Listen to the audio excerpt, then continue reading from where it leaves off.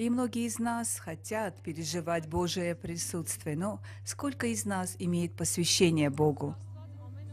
Ведь мы же хотим, чтобы Господь, Он с нами разговаривал, чтобы Он нас вел, чтобы Он давал нам направление. Но сколько из нас на самом деле посвящает себя Богу? Потому что Божье Слово говорит: «Приблизьтесь ко мне, и я приближусь к вам». Гордый говорит: «Господь, ты приблизься ко мне, и тогда я приближусь к тебе». Послушай, ты разговариваешь с Господом господствующим. Он творец всего, поэтому тебе необходимо чтить Господа. И тот, кто чтит Господа, Господь, видит этих людей. Он видит праведных. И вообще написано, что Господь, Он ищет, Его очи обозревают всю землю, чтобы найти всех тех людей, кто будет смиряться и искать Его. И вся Библия говорит о том, что Господь, Он повсегда поддерживает свой народ. Милостью, любовью Он показывает исход. Мы читаем об израильском народе, который 400 лет находился в рабстве, и написано, что их вопль дошел до Бога. Иногда мы говорим: «Ну, доколе, Господь, доколе?» Но нам необходимо поднимать нашу мольбу, молиться, стоять за эту землю и просить, чтобы Господь помиловал нас. Потому что грех этой земли, он отяжелел в глазах Господа. Мы видим, сколько нечестия, сколько убийства, ненависти, несправедливости, неправедных законов, которые дают право делать аборты, убивать маленьких детей. Поэтому грех, он отяжелел. И в книге Откровения мы читаем, и до этого пророки много говорили о дне наказания, о дне гнева на тех людей, кто сегодня материальное поставил на первое место. И ты знаешь, им вообще-то не нравится это пророчество. Но уже 2000 лет назад мы видим, что земля, она находится в потрясениях. Время от времени Господь, Он потрясает землю. И ты знаешь, во время каждого потрясения люди думали, что, ну все, уже это грядет день Господень. Но Иисус предупредил, что никто не знает, но нам нужно быть готовым каждый день. Я хочу вам прочитать отрывок из Писания. Это пророчество Исаия, 24 глава, с 1 стиха.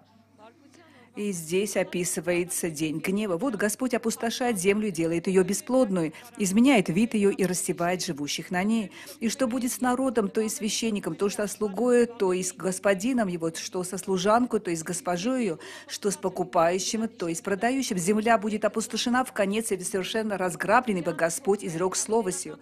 Сетует унылая земля, поникла, уныла вселенная, поникли возвышающиеся над народом земли, и земля осквернена под живущей на ней, ибо они приступили закон, изменяли устав, нарушили вечный завет. Плачет сок грозда, болит виноградная лоза, воздыхает все, воселившееся сердцем. Прекратилось веселье с тимпанами, умолк шум веселящихся, затихли звуки гусли. И мы видим, что это происходит уже последние 2 года. И мы все-таки надеемся, что ну вот-вот что-то изменится. Мы недавно пережили пандемию, и мы слышали, сколько людей погибают. Ввели какие-то законы, ограничили нашу свободу. И какой-то дискомфорт начался по всему миру. Общения изменились, люди стали избегать друг друга, стали меньше встречаться. Многие из нас, у нас были корости, и также своих родных 3 человека из-за коронавируса, они умерли. И это время турбулентности для этой земли, и время потерь. И многие из нас стали напуганным. Но ты знаешь, Господь предупреждал, что придет этот день гнева, что мы будем слушать о войнах, о военных слухах, будут землетрясения, будет вода отравлена, 1/3 часть вообще исчезнет. Но Господь, Он предупреждал, что мы также не пугались. И послушайте, что написано в 1 Фессалоникийцам 5:9. Бог определил нас не на гнев, но к получению спасения через Господа нашего Иисуса Христа. Что Божье Слово говорит? Что для своего народа у Бога есть Слово, что Он не определил нас на день гнева, но к получению спасения через Господа нашего Иисуса Христа. Да, хорошо, но так как же это все произойдет, чтобы мы спаслись от этого всего? Я покаялась, когда мне было 17 лет, и я много уже читала Евангелие. Это то время было, когда в Армении было сильное землетрясение, опять же, была война, и слово «спасение», оно было так близко для меня, и я даже не хотела ночью спать, потому что я верила, что вот-вот придет спасение от Господа. Но потом я решила встретиться с верующим и понять, что ну когда же придет этот день. И я помню, когда первый раз спросила у верующих, мне мило улыбнулись и сказали: ты знаешь, ты можешь физически спать, но в духе ты должна бодрствовать. Но с того дня я уже стала спать, но мне всегда было интересно, что же Господь имеет в виду под этим словом. Не спать, а бодрствовать. И каждое утро я просыпалась, покрывала себя платком и молилась, и просила, чтобы Господь меня привел в истинную церковь. И я услышала, что проходит водное крещение, и мы с сестрой пошли туда. И ты знаешь, так интересно, что когда мы пришли на место, шел дождь, и я тогда подумала, ну если Бог с ними, почему же идет дождь? Ты знаешь, немножко спустя дождь прекратился, и поднялась радуга. Ну, для меня, хочу сказать, было там первое впечатление, было много чего-то странного, но все же та жажда, я хотела познать истину, она меня вела. И я все же думала: Господи, ну мы же недостойны Твоего спасения, что же будет? Потому что я слышала, что Бог, Он Бог-судья, Он будет судить со всем жезлом. Но, опять же, мы говорим о дне гнева. Но также мы читаем, что Господь спасет нас, потому что Он не определил нас на день гнева. Потому что мы знаем, что из Писания, что будет также дни гонений, мы уже видим этот дух Нера в этом мире. Мы видим, что повсюду верующие гонимы, злословлены. И есть дух противления, который побуждает людей выступать против верующих. Но я скажу, что мы живем в интересные времена. И поэтому я молилась, и Господь, Он дал мне откровение, которое я получила еще 2 года назад, когда началась пандемия. Я прочитала отрывок из Библии, который, когда я читала во время моего, только когда я покаялась, я не понимала. Ну, давайте вместе прочитаем Луки, 12 главу. «Посмотрите на птиц, которые не сеют, не жнут, у них нет амбара, но Господь их кормит. Но насколько вы больше, чем птицы?» 27 стих. «Посмотрите на лилии, как они растут, не трудятся, не придут, но говорю вам, что и Соломон во всей славе своей не одевался так, как всякая из них». Итак, Божье Слово говорит: не заботьтесь. Посмотрите на лилии, посмотрите на птиц. Господь заботится о них. И я помню, опять же, когда я была молода, я очень любила красиво одеваться, интересовалась модой. И я просто тогда подумала, что Бог не хочет, чтобы я думала о том, чтобы красиво одеваться. Ну, это меня, честно говоря, смущало, но я поверила Божьему Слову, я поверила, что Бог, вот как Он кормит птиц, так будет приносить мне платье прямо к двери. Но чем больше я читала Писание, взрослела духовно, я вдруг в один из дней прочитала Божье Слово: «Кто не хочет работать, тот пусть и не ест». И тогда я поняла, что нет, Бог хочет, чтобы люди были трудолюбивыми, особенно верующими. Они должны лучше работать, лучше служить, они должны отличаться, где бы они ни были. И это Божья воля, чтобы у нас мы имели благоволение перед людьми. И потому что Слово говорит, что мы должны быть в мире, насколько это зависит от нас, и мы должны быть припоясаны любовью. И если мы будем поступать так, ну, невозможно, чтобы мы не были успешными. И возможно, что нас будут злословить, сплетничать о нас, но мы не имеем права смотреть на это все физическими глазами, но давайте смотреть Божьими глазами. Знать, что Господь обращает все во благо, или нам просто необходимо поменять место нашей работы. И Лука 12, 23. «И сказал ученикам своим, посему говорю вам, не заботьтесь для души вашей, что вам есть, не для тела во что одеться. Душа больше пищи и тело одежды».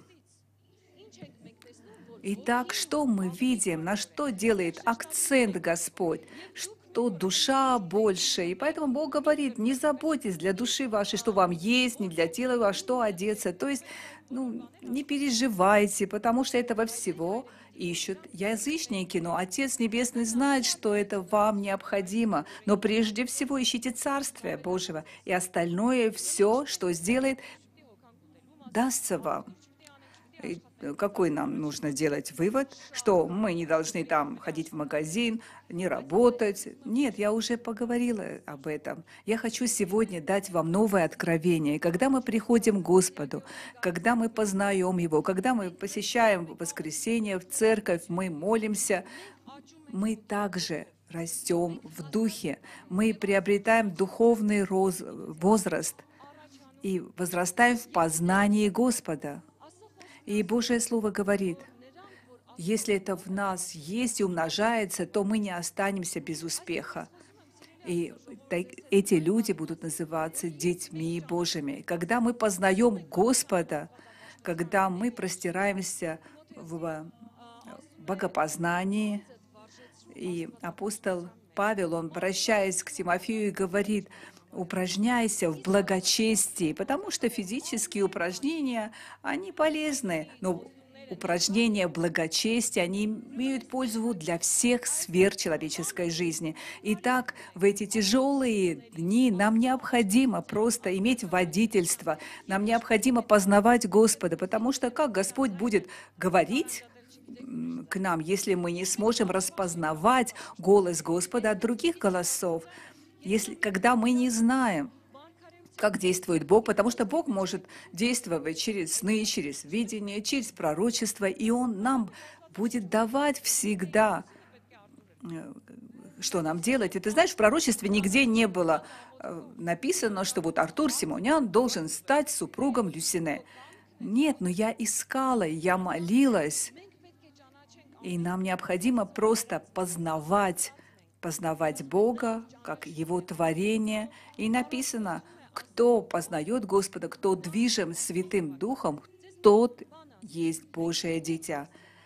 Многие из нас знают о Боге, но сколько из нас познали Его лично, познали Его голос, потому что во время тяжелых времен, когда идет война, голод, или приходят какие-то личные проблемы, нам необходимо просто приходить к Господу самому и просить у Него мудрость.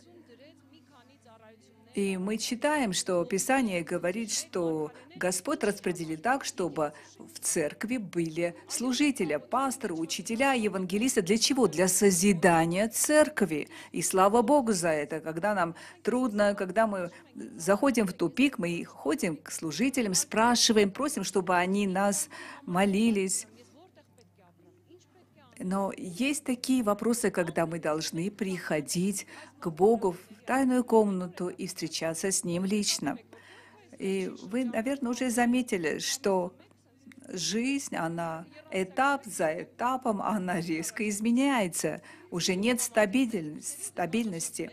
И, возлюбленные мужчины, на ваших плечах лежит большая ответственность защищать вашу семью, ваших матерей.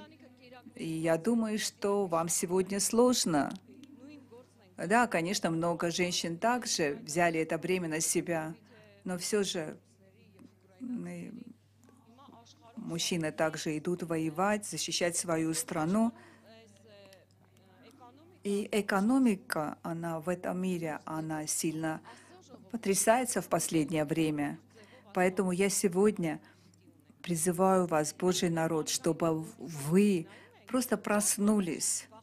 Потому что если вы будете смотреть физическими глазами, очень много может нас напугать, но Бог не приготовил нас на день гнева.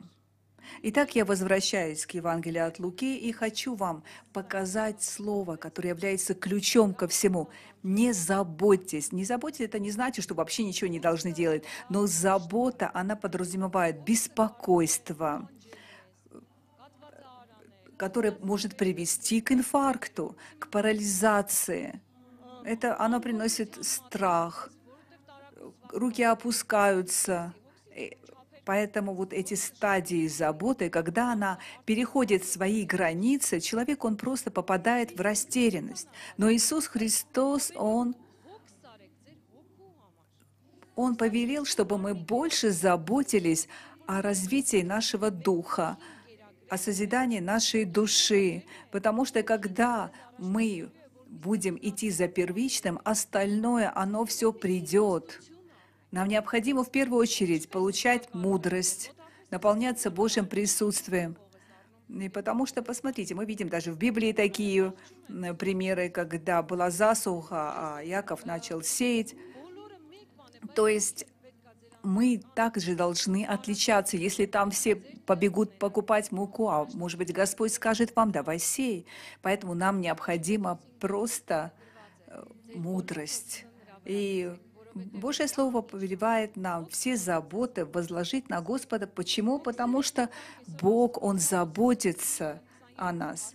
И посмотрите, даже есть прекрасный псалом, это 54:23. «Возложи на Господа заботы твои, Он поддержит тебя, никогда не даст Он поколебаться праведнику». Есть проблемы, которые на самом деле вот человеческими силами, ну никак ты их не разрешишь.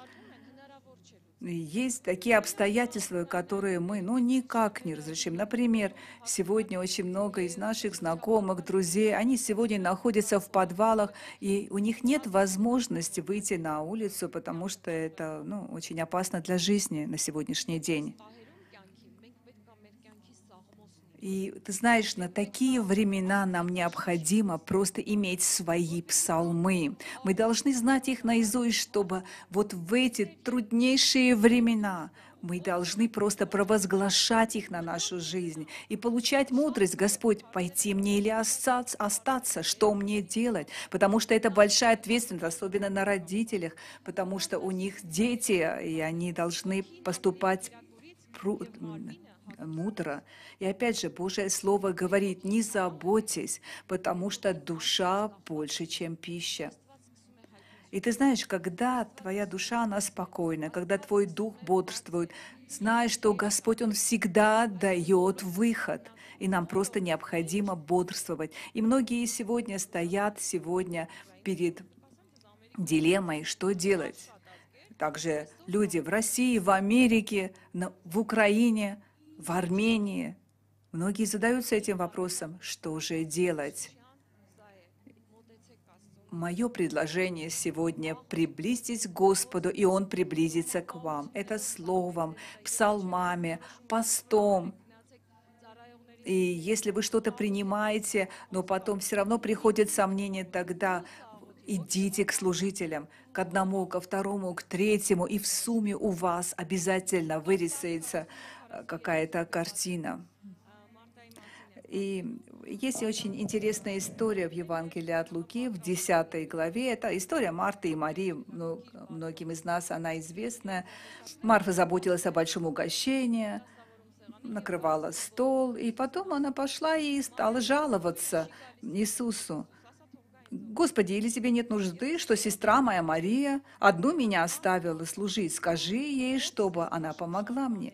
Но ты знаешь, что Иисус ответил? Марфа, Марфа, ты заботишься и суетишься о многом, а одно только нужно. Мария же избрала благую честь, которая не отнимется у нее вовеки. Итак, Марфа была озабочена каждодневными проблемами. Но Иисус, знает, что сказал. Он не имел в виду, что не нужно быть гостеприимным, там, готовить что-то. Нет, Иисус подчеркивал, что это все, оно есть и есть. Но нужно делать правильные акценты, как Мария. Почему же Иисус сказал, что Мария избрала благую часть? Потому что забота, она делает из христианина бесплодным. Если мы не ставим на первое место, чтобы кормить свой дух и стремиться достичь возраста Иисуса Христа, в Марке 14 главе написано, что семя, которое оно падает в почву, но из-за забот века сего и обольщения богатством и другие пожелания, они будут заглушать слово, и оно становится бесплодным. Итак, когда верующий человек, он все свое внимание направляет на то, чтобы заботиться, там, как разбогатеть, как заработать деньги, это Слово Божие, оно будет заглушено. И ты не узнаешь свой завтрашний день, потому что в этих заботах ты пропустишь то время, когда Господь, Он посещал тебя, когда Господь хотел тебе что-то сказать. Может быть, тебе в этот день ты должен был взять просто пост, когда Господь хотел бы прийти и открыть море перед тобой, перед которым ты стоял как перед проблемой. Но ты в это время был на свадьбе или на дне рождения. Я опять же не против этого всего. Но когда это все занимает все наше время, и у нас нет времени ходить в церковь, и мы предпочитаем больше пойти там в кино, чтобы отдохнуть, или посидеть в ресторане. Но когда нам необходимо сеять на распространение Евангелия, чтобы помочь голодным детям, наш кошелек не открывается, чтобы пару рублей оттуда вытащить. Вот в этом есть истинное состояние нашего сердца. Потому что Божья воля для каждого из нас, чтобы у нас всегда было так много, чтобы это хватало нам, но также, чтобы мы были щедры на доброе дело. Бог не хочет, чтобы ты ходил в оборванной одежде, чтобы у тебя был недостаток. Нет, Божья воля, чтобы одевать нас прекраснее, чем одевался сам царь Соломон. Так говорит Библия. И в этом есть Божья воля. Бог хочет кормить нас, Он не хочет, чтобы мы голодали. Господь хочет радовать наши сердца. Но опять же акцент на том, чтобы мы признались и сказали: Господь, мы хотим быть зависимы только от Тебя. Давайте прочитаем вместе пророчество Иеремии, 17 глава, стихи 7-8. Очень интересные слова. «Благословен человек, который надеется на Господа и которого упование Господь. Ибо он будет, как дерево, посаженное при водах и пускающее корни свои у потока. Не знает оно, когда приходит зной, лист его зелен, и во время засухи оно не боится и не перестает приносить плод». Итак, чего нам необходимо остерегаться? Будет засуха, придет зной. Нет, мы должны доверять Господу во всякое время. Мы должны надеяться на Него. Наше познание Господа должно обновляться каждый день. И поэтому написано тогда: если придет зной, лист твой не увянет. Люди сегодня говорят: о, какие низкие пенсии, о, нечего есть. Послушай, на что ты надеешься? На свою зарплату? Неужели ее хватит на все, о чем ты мечтаешь? Но Господь хочет дать тебе больше. Он хочет, чтобы ты находил выходы, чтобы у тебя было творческое мышление, потому что сам Господь, который есть Творец, Он обитает внутри тебя, и ты сам, ты создан по образу и подобию Бога. Посмотрите, если мы разрежем, допустим, абрикосовое дерево, мы там не найдем ни одного абрикоса, но в нем есть сила приносить плоды. Но ты знаешь, к сожалению, мы очень многое время жили в таких ограничениях, как в коробке, и не видим, что в нас есть таланты, что Господь приготовил великое для нас. Но мы в это часто не верим. И это все мы должны познать и принять, когда отделяемся в тайной комнате, потому что Господь, когда мы с Ним встречаемся, Он открывает свои планы, дает свои пророчества, и это все начнет побуждать нас делать шаги веры. У меня был один знакомый, который советовал, если у тебя что-то не работает, измени свой метод, измени свое отношение. Это не дело в том, что ты плохой или ты делаешь неправильно, но необходимо просто изменить метод, свой подход. Есть притча о человеке, у которого был топор, которым он рубил лес. В первый день он срубил 10 деревьев, потом 9, но постепенно он все меньше стал рубить деревьев. И когда проходил мудрец, заметил, что этот человек печален, и спросил его, в чем дело, на что он ответил, ну раньше я в день рубил 10 деревьев, а сейчас только одно. И тогда мудрец спросил его, когда ты последний раз точил свой топор? Ты знаешь, времена изменяются, поэтому что у тебя было успешно в прошлом, тебе, может быть, сейчас необходимо делать новые шаги, нужно принимать новые видения. Ты не имеешь права просто сидеть в прошлом, потому что каждый день он изменяется, на каждый день Господь имеет что-то новое. 2 Петра 1:8. Вы не останете без плода в познании Господа нашего Иисуса Христа. Итак, 2 послание 1:8 написано, если это в вас есть и умножать, то вы не останетесь без успеха и плода в познании Господа нашего Иисуса Христа. То есть это все в вас прибудет, и оно обязательно будет развиваться. И в 3 стихе написано, как от божественной силы Его даровано нам все потребное для жизни и благочестия через познание призвавшего нас славою и благостью. Опять же, посмотрите, везде подчеркивается, что через познание Иисуса Христа нам будет все даровано. Потому что Господь не оставляет нас без сил, без поддержки. И говорит, вы потерпите, ничего, немножко поголодаете. Да, конечно, бывают такие этапы испытания. И мы читаем, что и апостолы говорят, что умею жить и в изобилии, и в недостатке. Да, мы должны быть гибкими, мы должны уметь проходить разные обстоятельства, но во всякое время Божья воля благая, угодная и совершенная для нас, и Он будет открывать пути спасения. Мы не имеем права оставаться в пустынях.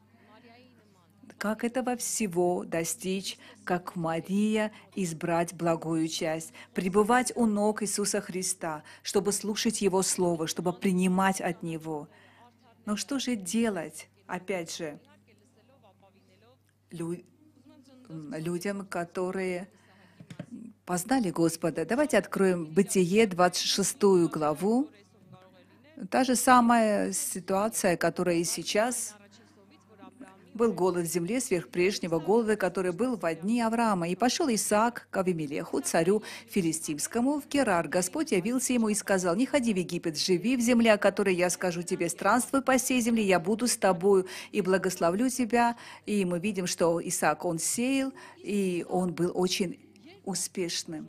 Посмотрите, когда Исаак, он поднялся. Мужчина, я спрашиваю вас, когда у Исаака появилась возможность именно во времена голода. Поэтому пусть вас не пугают никакие времена. Не беспокойтесь ни о чем, потому что во всякое время Господь даст возможность каждому из вас, что необходимо просто. Вы прочитайте дома всю главу полностью, Бытие 26 главу, вы увидите, что Господь посетил Исаака. Он послал его именно в конкретный город, в конкретную местность, в Герар. И поэтому Господь вам скажет, что вам сейчас, покупать или продавать. И Господь должен направить каждого из нас, что делать. Очень часто люди говорят и удивляются, вот евреи, они такие умные, мудрые, у них все получается, они успешны. Ты знаешь, ген Авраама, он в них, но также духовно, мы также унаследовали эти гены. И поэтому, когда Божья мудрость приходит в нас, у всех у нас есть эта возможность. Что остается? Необходимо просто быть открытыми для Бога. И я сама это проходила, я получала эти поддержки. И знаешь, Господь, мы не можем слушать, когда мы озабочены. Но когда мы начинаем размышлять, Бог приходит на наши размышления. И посмотрите, Исайя 24 глава, 14 стих. Мы уже прочитали, что приходит день гнева, опустошания земли. Но посмотрите, есть продолжение. Продолжение этого всего, когда был прекращен голос веселья, когда не было уже более слышно веселья с тимпаном, умолк шум веселящихся, затихли звуки гуслей. Но написано, что, посмотрите, с 14 стиха, «Они возвысят голос свой, восторжествуют о величии Господа, громко будут восклицать с моря. Итак, славьте Господа на востоке, на островах морских, имя Господа, Бога Израилева. От края земли мы слышим песнь «Слава праведному». И дальше, но он говорит, «Беда, беда мне, увы мне, злодеи злодействуют». Итак, во время беды, во время тогда, когда ты уже просто измотан, возьми пример от апостолов, которые были в тюрьме. Что они сделали? У них было самое трудное время, у них были оковы на ногах. И мы читаем также историю, когда ученики во время бури стали обвинять Иисуса. «Иисус, тебе нет дела для нас». И вы представляете, они говорят тому, кто сотворил море, они испугались, что это море затопит Иисуса. Как могло такое быть? Затопить того, кто ходил по морю. Но ученики, они были перепуганы, потому что смотрели на бурю. Они говорили, тебе нет до нас дела. И ты знаешь, я сама проходила такие этапы, когда мне казалось, что Бог уснул, ему не до меня, что Он вообще не видит, что происходит в моей жизни, или просто не желает, потому что ты вопиешь, и тебе кажется, что тебя никто не слышит. Но ты знаешь, когда я смотрю назад, мне просто жаль, очень жаль, что меня никогда не учили, что Господь может ввести через сны, через пророчество, и Он говорит во всякое время, но нам просто необходимо бодрствующее сердце, чтобы различать Его голос. И я просто увидела, что не было ни одного мгновения, когда Господь бы меня не поддерживал. Может быть, люди будут неправильно понимать, будут давать неправильные советы, что-то говорить, но Господь, Он праведный, Он истинный. Он никогда не сделает ничего, прежде того, как нас не предупредить.